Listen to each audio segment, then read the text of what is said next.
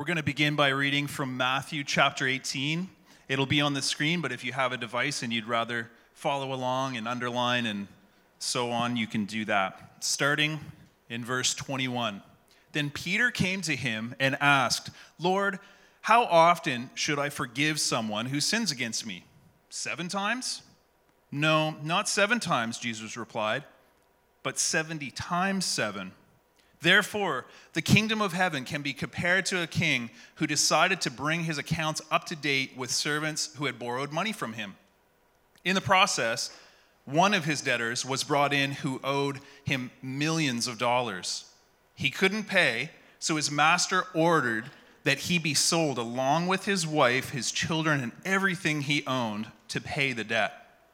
But the man fell down before his master and begged him, 'Please be patient with me, and I will pay it all.' Then his master was filled with pity for him, and he released him and forgave his debt. But when the man left the king, he went to a fellow servant who owed him a few $1,000s.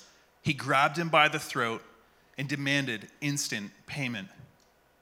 His fellow servant fell down before him and begged for a little more time. 'Be patient with me, and I will pay it,' he pleaded. But his creditor wouldn't wait. He had the man arrested and put in prison until the debt could be paid in full. When some of the other servants saw this, they were very upset. They went to the king and told him everything that had happened. Then the king called in the man he had forgiven and said, 'You evil servant, I forgave you that tremendous debt because you pleaded with me. Shouldn't you have mercy on your fellow servant, just as I had mercy on you?' Then the angry king sent the man to prison to be tortured until he had paid his entire debt. That's what my heavenly Father will do to you if you refuse to forgive your brothers and sisters from your heart." Let's pray. Father, we thank you for the sunshine. We thank you for this beautiful day that many of us got to enjoy. And right now, we just come before you as we've already had a time to enter into worship. We've already had time to pray and both give you praise and to ask different requests, and we've been able to give. And in this moment, we just pray you'd give to us by speaking through your word and through me, God, that it wouldn't be my voice, but God, that you'd be speaking to our hearts today. You'd be challenging us, you'd be encouraging us, you'd be leading us closer to you and to each other. And we ask it all in Jesus' name. Amen. Well, we're in a series called 5 Words That Can Change Your Life. The first week we had Nick Graham. It was so good to have him with us, and he spoke on yes. Last week, Pastor Jamie spoke on no. And if you missed either of those messages, I would encourage you for both of them to go back online and check them out for yourself. This week, sorry. Sorry? How do you say it? You say tomato, I say tomato. Is that? I say sorry, but it's sorry. You guys good? And what do I mean by sorry? I'll try my best. I mean this 3-part statement. I was wrong. I'm sorry. Please forgive me. So we need to test this out together. The application is going to be so quick we can go home early tonight. But repeat after me. I was wrong. I'm sorry. Please forgive me. That actually, I could charge you guys like $500 each for marital counseling, like just general relational. Like this is good. I could be rich. We could all go home happy. It's all good. But those 3 statements, I was wrong, I'm sorry, please forgive me, that's kind of the context of what we're looking at for this week. Our words are powerful, aren't they? In the context not just of tonight, but of the general series, we're going to look just for a moment into James chapter 3. He spoke about this and in the context of controlling the tongue. And he says in verse 2 of chapter 3, "Indeed, we all make many mistakes. For if we could control our tongues, we would be perfect and could also control ourselves in every other way. We can make a large horse go wherever we want by means of a small bit in his mouth, and a small rudder makes a huge ship turn wherever the pilot chooses to go, even though the winds are strong. In the same way, the tongue is a small thing that makes grand speeches. But a tiny spark can set a great forest on fire. So we see in verse 2, just to highlight, that it says, if we can control our tongues. That could be an entire series, if we could control our tongues. And he finishes the statement by saying, we would be perfect and could control ourselves in every other way. And then verses 3 through 5, you'll notice how James compares and contrasts between large and small things. In verse 3, it's large, the horse, right? And a small bit. And what's implied there is that there's a rider, right? Large horse, small bit. Verse 4, huge ship, and then a small rudder. And it's implied, he says pilot. I don't know where pilot comes from. Wouldn't you say captain? Just difference of opinion there. Sorry, James. And then in verse 5, grand speech, and then small tongue. That's us. We give direction to that. And then finally, great forest fire and a tiny spark. So controlling the tongue, our tongue can lead us to forgiveness, or our tongue can cause us to need forgiveness. The Message paraphrase James 5 through 6 this way. It only takes a spark, remember, to set off a forest fire. A careless or wrongly placed word out of your mouth can do that. By our speech, we can ruin the world, turn harmony to chaos, throw mud on a reputation, send the whole world up in smoke, and go up in smoke with it. Smoke right from the pit of hell. And in the English Standard Version, he says, look at the ships also. Though they are so large and are driven by strong winds, they are guided by a very small rudder wherever the will of the pilot directs. So our words are driven by the strong wind, but guided by a small rudder. And sometimes we need a course correction. If you think about that ship and the rudder, even though the winds are strong, that small rudder can steer a huge ship. Let's go back to Matthew 18 right now. And earlier this week, we actually looked at this in youth group. We're in a 3-week series called Sorry, Not Sorry. And in this case, this past week, we spoke exactly on this passage, Matthew 18, the unforgiving debtor. And so let's go back through a few of the verses here. Where it started was in verse 21, and Peter's asking this question that kind of kicks it off. And he asks, how often, how many times, how often should I forgive someone? And he's being specific about a brother or a sister, someone close or someone within the faith community. But in this case, he comes up with a number, and I don't know if it's random or not. 7 times, to him did it sound complete. There's something about the number 7. But when it comes to Jesus' response, he says, no, not 7. And he gets that he's trying to be complete in that answer. But he says, no, 70 times 7.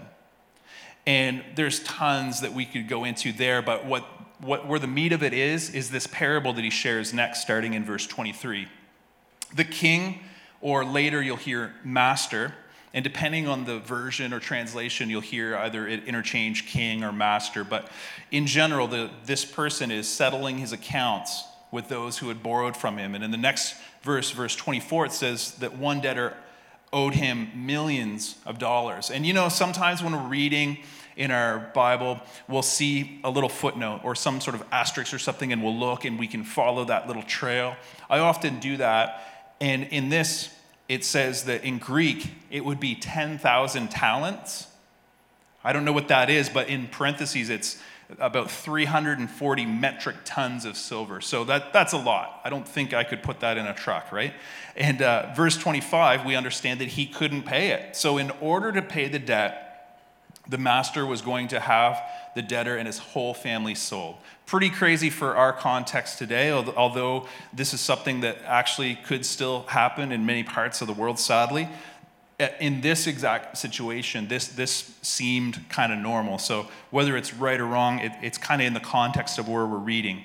Verse 26, but the man fell down before his master and begged him, please be patient with me, and I will pay it all. So just picture that. Just picture the humility. He realizes he doesn't have this, but he's making both a request and a promise in this. And in verse 27, the master was filled with pity for him, and he released him and forgave him the debt. And I asked this of our youth group on Wednesday night, like, did he owe millions? Like, yes, he did. And like, should he have paid it back to this master? Well, yeah, technically. And so the guy just, just cancels it? The money just doesn't exist anymore? Someone should have had to pay for this. But in this, what's happening is the master is showing mercy. He released him. He forgave this debt worth millions. That's the first half of the story, and I wish it ended there. But as we read earlier, it doesn't end all nice and happy because of verse 28. The rest of it is this. But when the man left the king, he went to a fellow servant who owed him a few $1,000s. He grabbed him by the throat and demanded instant payment. So think about that. This one guy, on one hand, he's owed millions, yet he's forgiven. Now he's demanding a few thousand repaid instantly. Doesn't seem like he learned anything from the first experience. I know some translators, I was kind of curious about this, like about if there's any particular meaning in the two types of worth, the one amount, the large amount, and then the smaller amount. Is there any significance there? And some translators, some commentaries show that the first debtor, it's close to a lifetime of debt. Does that make sense? So for now, you can kind of just picture in these terms, it's so much. It's too much for the guy to really be able to pay back. Even though he said he would, it's just too much. Whereas the second one, it's more like a day's worth of debt, or a day or two. In some, there'll be a footnote saying it's about a day's wages. So think about that for a second, like a career worth or a day's worth. Do you see the significance there in this? And so if you think about this statement, we talked about this at youth of how I'm okay with how unfair forgiveness is when I'm the one being forgiven, right? Have you been in someone's shoes like that where you're thinking like, oh yeah, I love that it's unfair when I'm the one to benefit. But it's hard when it's someone else that needs it. One author said, when we are in the wrong, we are all about the grace. But when it's the other person who's wrong, justice seems so godly, so biblical, and divine. Do you ever feel like that? Verses 29 and 30 says his fellow servant fell down before him. Sound familiar to earlier in the story? And he begged him for a little more time. Be patient with me, and I will pay it, he pleaded. And think about it. He probably only needed a day or two to be able to pay this back. But his creditor wouldn't wait. He had the man arrested and put in prison until the debt could be paid in full. And just think about that. How do you earn anything while you're in prison to be able to pay that debt? It just doesn't make sense. But in this context, what we need to know is what he should have learned is that forgiven people are supposed to forgive. That's why we're irritated while we're listening to this story. We see the full context of this now, and we're thinking, like, he shouldn't have acted this way because he was forgiven. He should have forgave this other guy. Because don't miss this, forgiven people forgive. At least they're supposed to. We continue in verse 31. When some of the other servants saw this, they were very upset. They went to the king and told him everything that had happened. Then the king called in the man he had forgiven and said, "You evil servant, I forgave you that tremendous debt because you pleaded with me. Shouldn't you have mercy on your fellow servant just as I had mercy on you?" Then the angry king sent the man to prison to be tortured until he had paid his entire debt. The master had been unfairly good to this first servant, but the servant didn't learn from the master's example. The servant was forgiven a great amount. The master demonstrated mercy and forgiveness when he took pity and canceled the debt, but the servant didn't learn from this experience.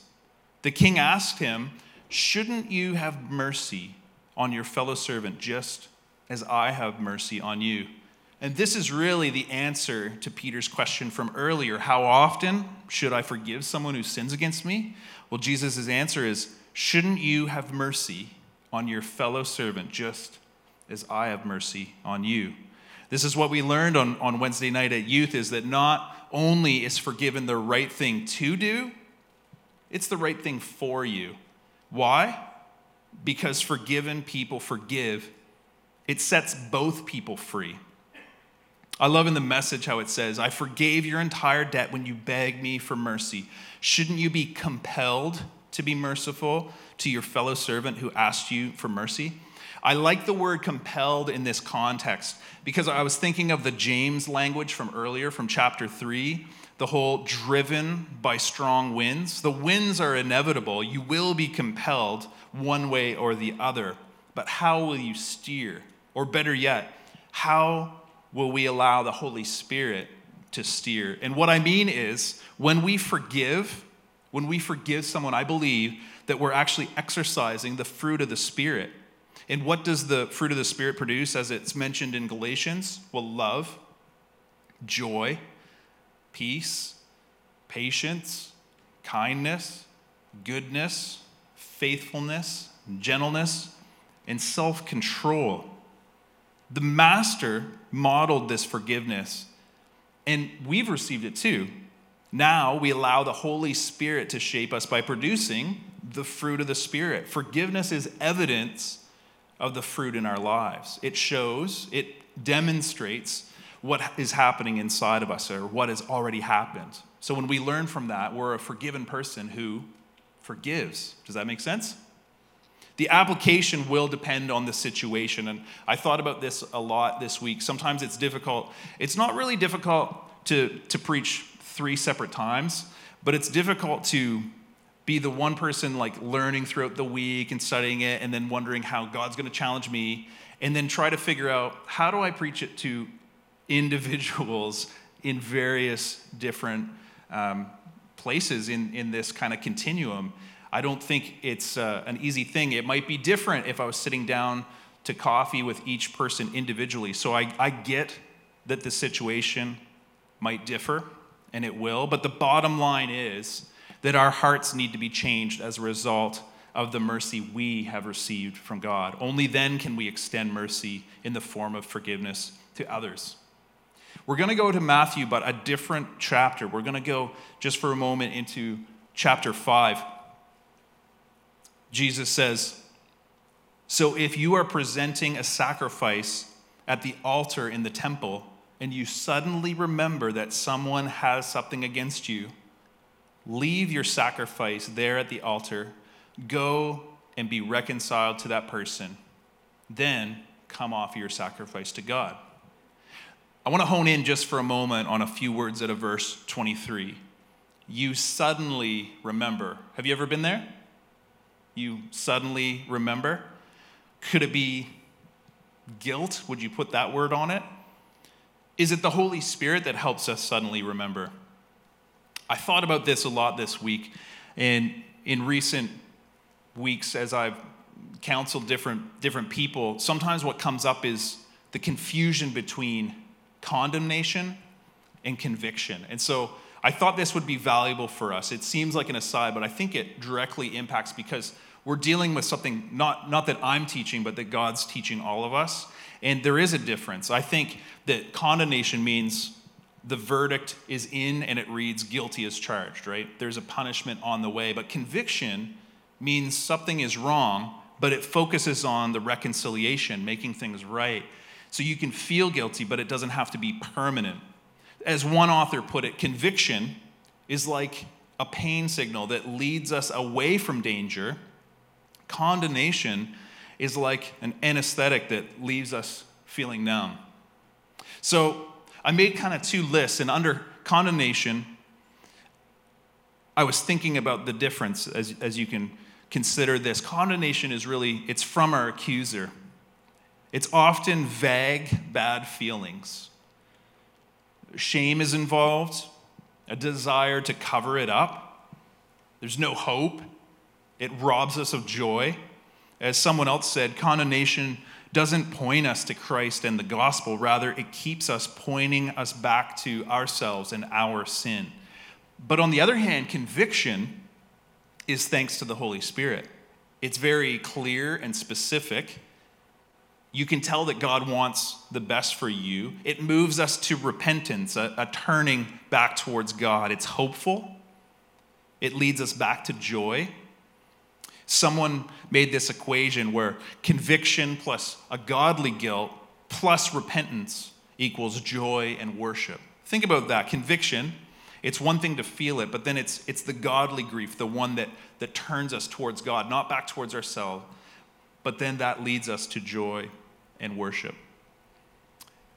In Proverbs 14:9, it says, "Fools make fun of guilt, but the godly acknowledge it and seek reconciliation." And Jesus said, "Go and be reconciled." When you suddenly remember, go and be reconciled to that person. Then come offer your sacrifice to God. I was thinking about different occasions where I've been in this position, and I thought back to one from nearly 20 years ago. I grew up with my grandparents, and the reason for that is because my parents split before I can remember, and my father moved out back out west, and my mom had to go to school to start a new career, to support us and so on. And growing up with my grandparents was great, but it didn't make up for the hurt and the loss from not having my father in the picture. And you can imagine this was especially frustrating because of the financial toll it took on the family and the limitations it created for us, and especially difficult in my teenage years. You can imagine anger, hurt, and all the other emotions that were holding me back at the time. But when I received Christ, I remember clearly the feeling of being forgiven. And the first thing on my mind after I felt renewal, after I felt clarity, after I felt both called into ministry and called to proclaim the gospel, I felt like this weight was lifted off my shoulders. Something was clear right away that I needed to forgive my father. Now, it had nothing to do with him either deserving it or even asking for it, as we've heard in this previous story, but I believed at the time it was just simply out of obedience to Christ, what he had modeled to me, but it would also be for my benefit, the need to let go.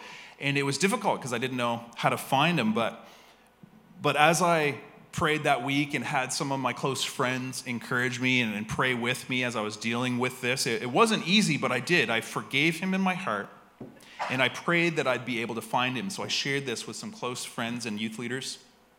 In that October, I received my first ever birthday card from my father, and it included his address and his phone number.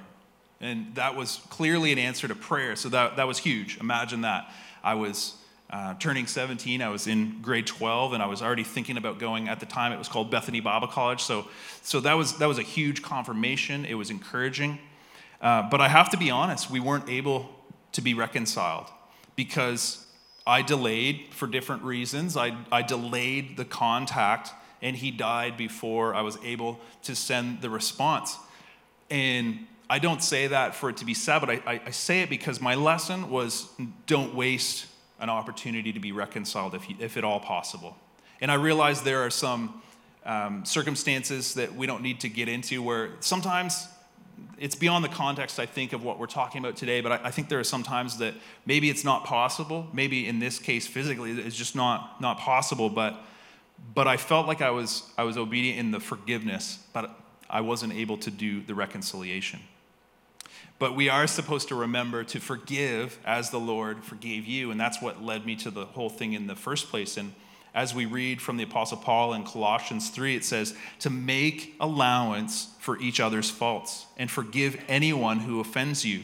Remember, the Lord forgave you, so you must forgive others. Verse 13 makes it clear, saying, make allowance. And I was thinking, does this mean be reasonable, be fair, or maybe unfair to their advantage? It definitely means to forgive, sure, sometimes maybe on the lighter things, and to remember the Lord forgave you, and remember how much he forgave us, and he modeled this forgiveness, and so we can forgive because we've already had this greater debt to forgive, so do it. A couple verses from Proverbs 1 in 17, verse 9, it says, love prospers when a fault is forgiven, but dwelling on it separates close friends. And it's not easy, is it? In the next chapter of Proverbs, 18, verse 19, it says, an offended friend is harder to win back than a fortified city. Arguments separate friends like a gate locked with bars. You ever feel like that? Let's look, it'll be on the screen. Let's look at Hebrews chapter 12 for a moment, verses 14 and 15. I think this can apply to us as a community, not just as individuals. It says, work at living in peace with everyone, and work at living a holy life. For those who are not holy will not see the Lord. Look after each other so that none of you fails to receive the grace of God. Watch out that no poisonous root of bitterness grows up to trouble you, corrupting many. The way the Message puts it in verse 15, it says, keep a sharp eye out for weeds of bitter discontent. A thistle or two gone to seed can ruin a whole garden in no time. This puts an end to gossip, preventing more hurt, all the rest. I remember back in November, we did a series that was all on the Lord's Prayer called Verbatim. And many of us, without even seeing it on a screen, without even looking at the text, could probably recite, maybe in our own version, whatever we've memorized, but most of us could probably recite the Lord's Prayer. But there's this important part of it, and I'm reading just briefly out of Matthew 6. Verse 12 says, and forgive us our sins as we have forgiven those who sin against us. That's challenging. If that's our real prayer, that means that we're actively forgiving other people. If we're a forgiven person who forgives, right? Later, Jesus followed the prayer explaining that if you forgive those who sin against you, your heavenly Father will forgive you. But if you refuse to forgive others, your Father will not forgive your sins. So as we wrap up, the bottom line is that forgiven people forgive. We've learned this, that when forgiven people forgive, it actually sets both of us free. Our words are powerful, and saying sorry can have a huge impact. So sometimes we need to just say sorry. As we practiced earlier in the message, it's a 3-statement kind of phrase. I was wrong. I'm sorry. Please forgive me. It almost sounds too simple, but the forgiveness we've kind of chatted about tonight is God to us. When maybe we've said sorry, to return to God and God forgives us, right? The other is us to them, that whether they say sorry or not, we forgive others. And then finally, them to us, maybe we need to say sorry and then have someone else forgive us. But I want to remind you that God forgives us. And maybe you're here tonight and you need to be forgiven. Maybe for the first time. Maybe you need reconciliation with your Heavenly Father. Similar to the lost son, I considered this as a course correction in his life. When you can read it in Luke for yourself later, it says, when he finally came to his senses, he said to himself, at home, even the hired servants have more food to spare, and here I am dying of hunger. I'll go home to my father and say, Father, I've sinned against both heaven and you. I'm no longer worthy to be called your son. Please take me on as a hired servant. So he returned to his father. Did you hear when he finally came to his senses? He's essentially trying to say in his own way, I was wrong. I'm sorry. Please forgive me.